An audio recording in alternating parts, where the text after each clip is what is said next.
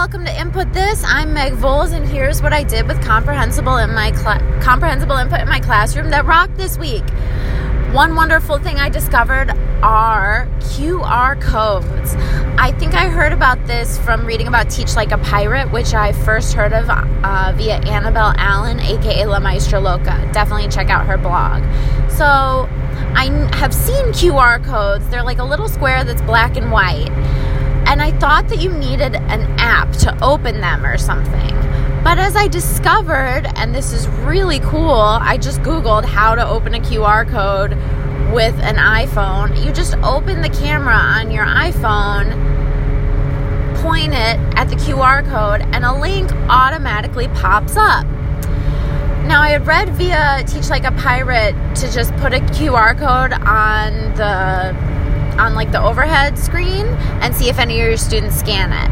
I use a lot of Google Forms in my classroom on questionnaire mode for quick comprehension checks, and lately I have been doing bell ringers, even though I never have before, but just to kind of get class going with some input. And I thought, hey, instead of pencil paper, because paper's floating all over my room, why not use the Google Form questionnaire mode? So I set up about 10 questions, and my goal right now is for students to feel confident with French, because I've heard a few of them saying, I can't read French. So I want them to feel like they can read a sentence in French and understand what it means. And then also the fact that French sounds a lot different than it looks, I think can really throw that affective filter very high. So here's what I did to help my students feel more confident. On the Google Form questionnaire mode, I put sentences like, J'adore les chiens, je veux un chien. And then 2 choices in English. Either I adore dogs, I want a dog, or I hate dogs, I don't want any dog. So there are cognates, and it's not too difficult. It's not a trick question to decide what the English version is, right? And I found that my students are kind of picking up on that when they see je ne veux pas or je n'ai pas, when they see a negative formation, they're picking up, they can recognize that's a negative. So I worked a lot with I want a dog. I would say in target language, I want a dog. I adore dogs. Doesn't mean I want a dog or I don't want a dog, because they've kind of gotten the hang of it. So I did 10 of those, and then here is the fun part. On questions 11 and 12, I asked them in English, what's one thing you have but don't want? And then what's one thing you want but don't have? Or actually the first one thing you want but don't have. Second question, you have but don't want. I asked it in English. I said answer in English. And I made this an open-ended question, so the format is paragraph on Google Questionnaire. And I made sure it was 0 points. Because on Google Form questionnaire mode, they can automatically see their score. And they love that instant feedback. I've kind of in the past thought, oh my God, instant feedback is admin speak, and I hate it. But for them to instantly see, okay, I understood it or I didn't, they like seeing that. And I tell them when they get 8 out of 10, that's great, awesome. Or 10 out of 10. And a lot of them did get 10 out of 10. They really love it, boost the confidence. So Google Forms questionnaire mode a win for me. Now, after the bell ringer was up, on the overhead, I looked at the questionnaire mode. I looked at the answers. I went over the sentences and did a little bit of circling and comprehension checks, like what part of je veux un chien means I want. And they all shout out, je veux. I love comprehension checks like this.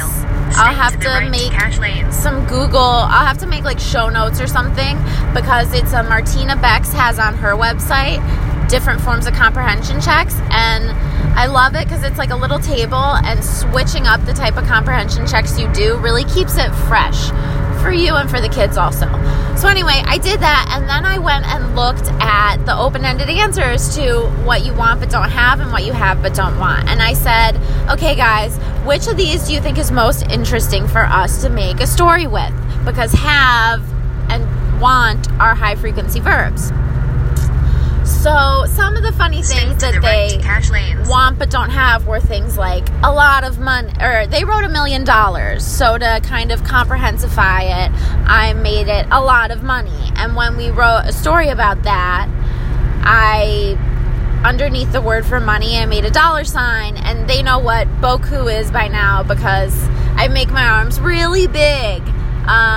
Gestures are really huge. I also recommend you look up on YouTube Tina Hargaden Body and Voice Skills for teaching with comprehensible input. She's a great coach at it. My advice, just be a total ham because it really helps supplement your input. And then the kids have actually said stuff to me like, "Oh, you're such a good actor, madame." It just helps so much, the physicality. Anywho, so want but don't have. We wrote, a lot of money. So we did I said to them, who is the character? And we decided it would be someone in class. And sometimes I pick someone quieter, sometimes I pick someone more outgoing, but I never pick someone who'd already been a character because I like to switch it up a little bit. And sometimes I pick the person who had given the answer, because you can see on Google Form, you can click on the questionnaire mode to sort all of the answers onto a Google spreadsheet, and then I can Control F $1 million, and I can see, because I collected the email addresses, okay, Kyle said he wanted that or whatever. So we made a story, wants a lot of money but doesn't have a lot of money, and then I made it one day the solution was that someone robs a bank, and that I didn't even have to write the word in English underneath cambriolé because we kind of acted out robbing a bank. And then the robbing a bank one, I love the twist ending. We turned it into, there is a problem. The chef, the boss of the bank, is a secret agent, and then it turns out he's a double agent, and il quitte la banque, he leaves the bank, with all the money. Some funny ones for something I have but don't want were things like a girlfriend. So I asked the kids, why, and they were these great answers because they use high frequency language. It's too much high frequency, it's too much attention, they need too much attention, or it's too much effort.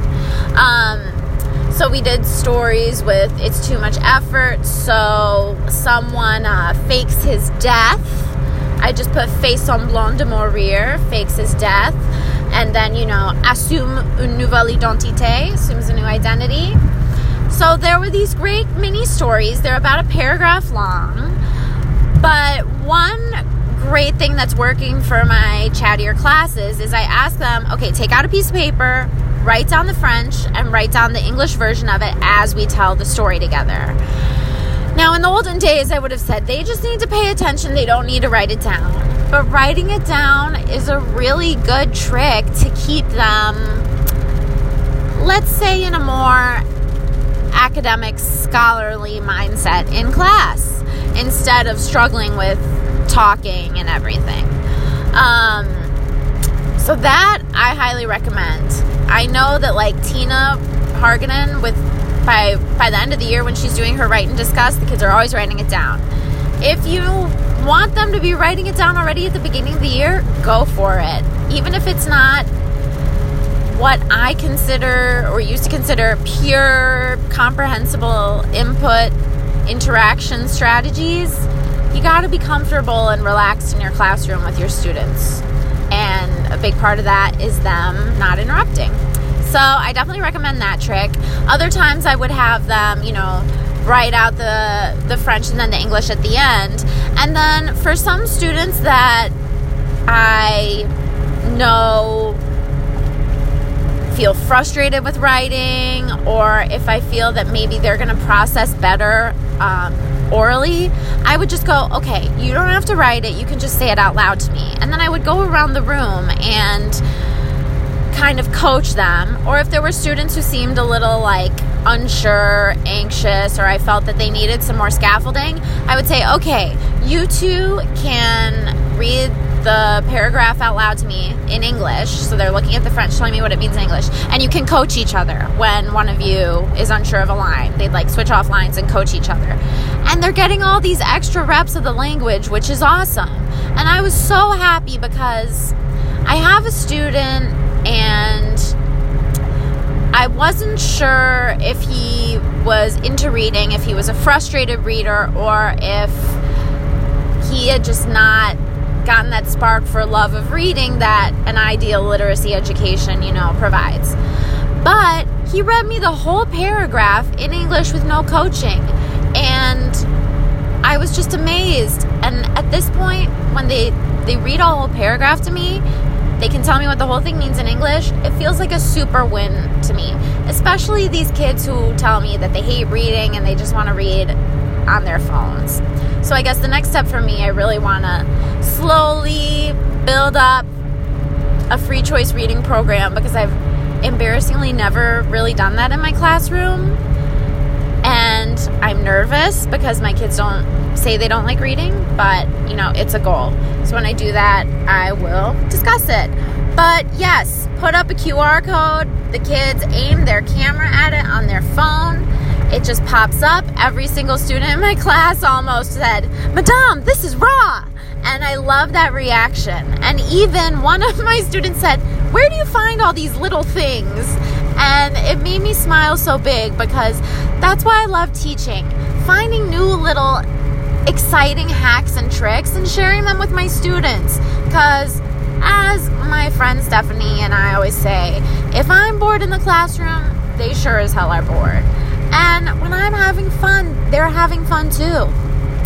So definitely recommend this. It just pops up. You can write in target language, scan with your phones. I wrote scanner avec vos portables. And do that little Google questionnaire for your bell ringer, and then the open-ended questions that you can build a story with. Have fun with it, and I will talk to you next time. Bye.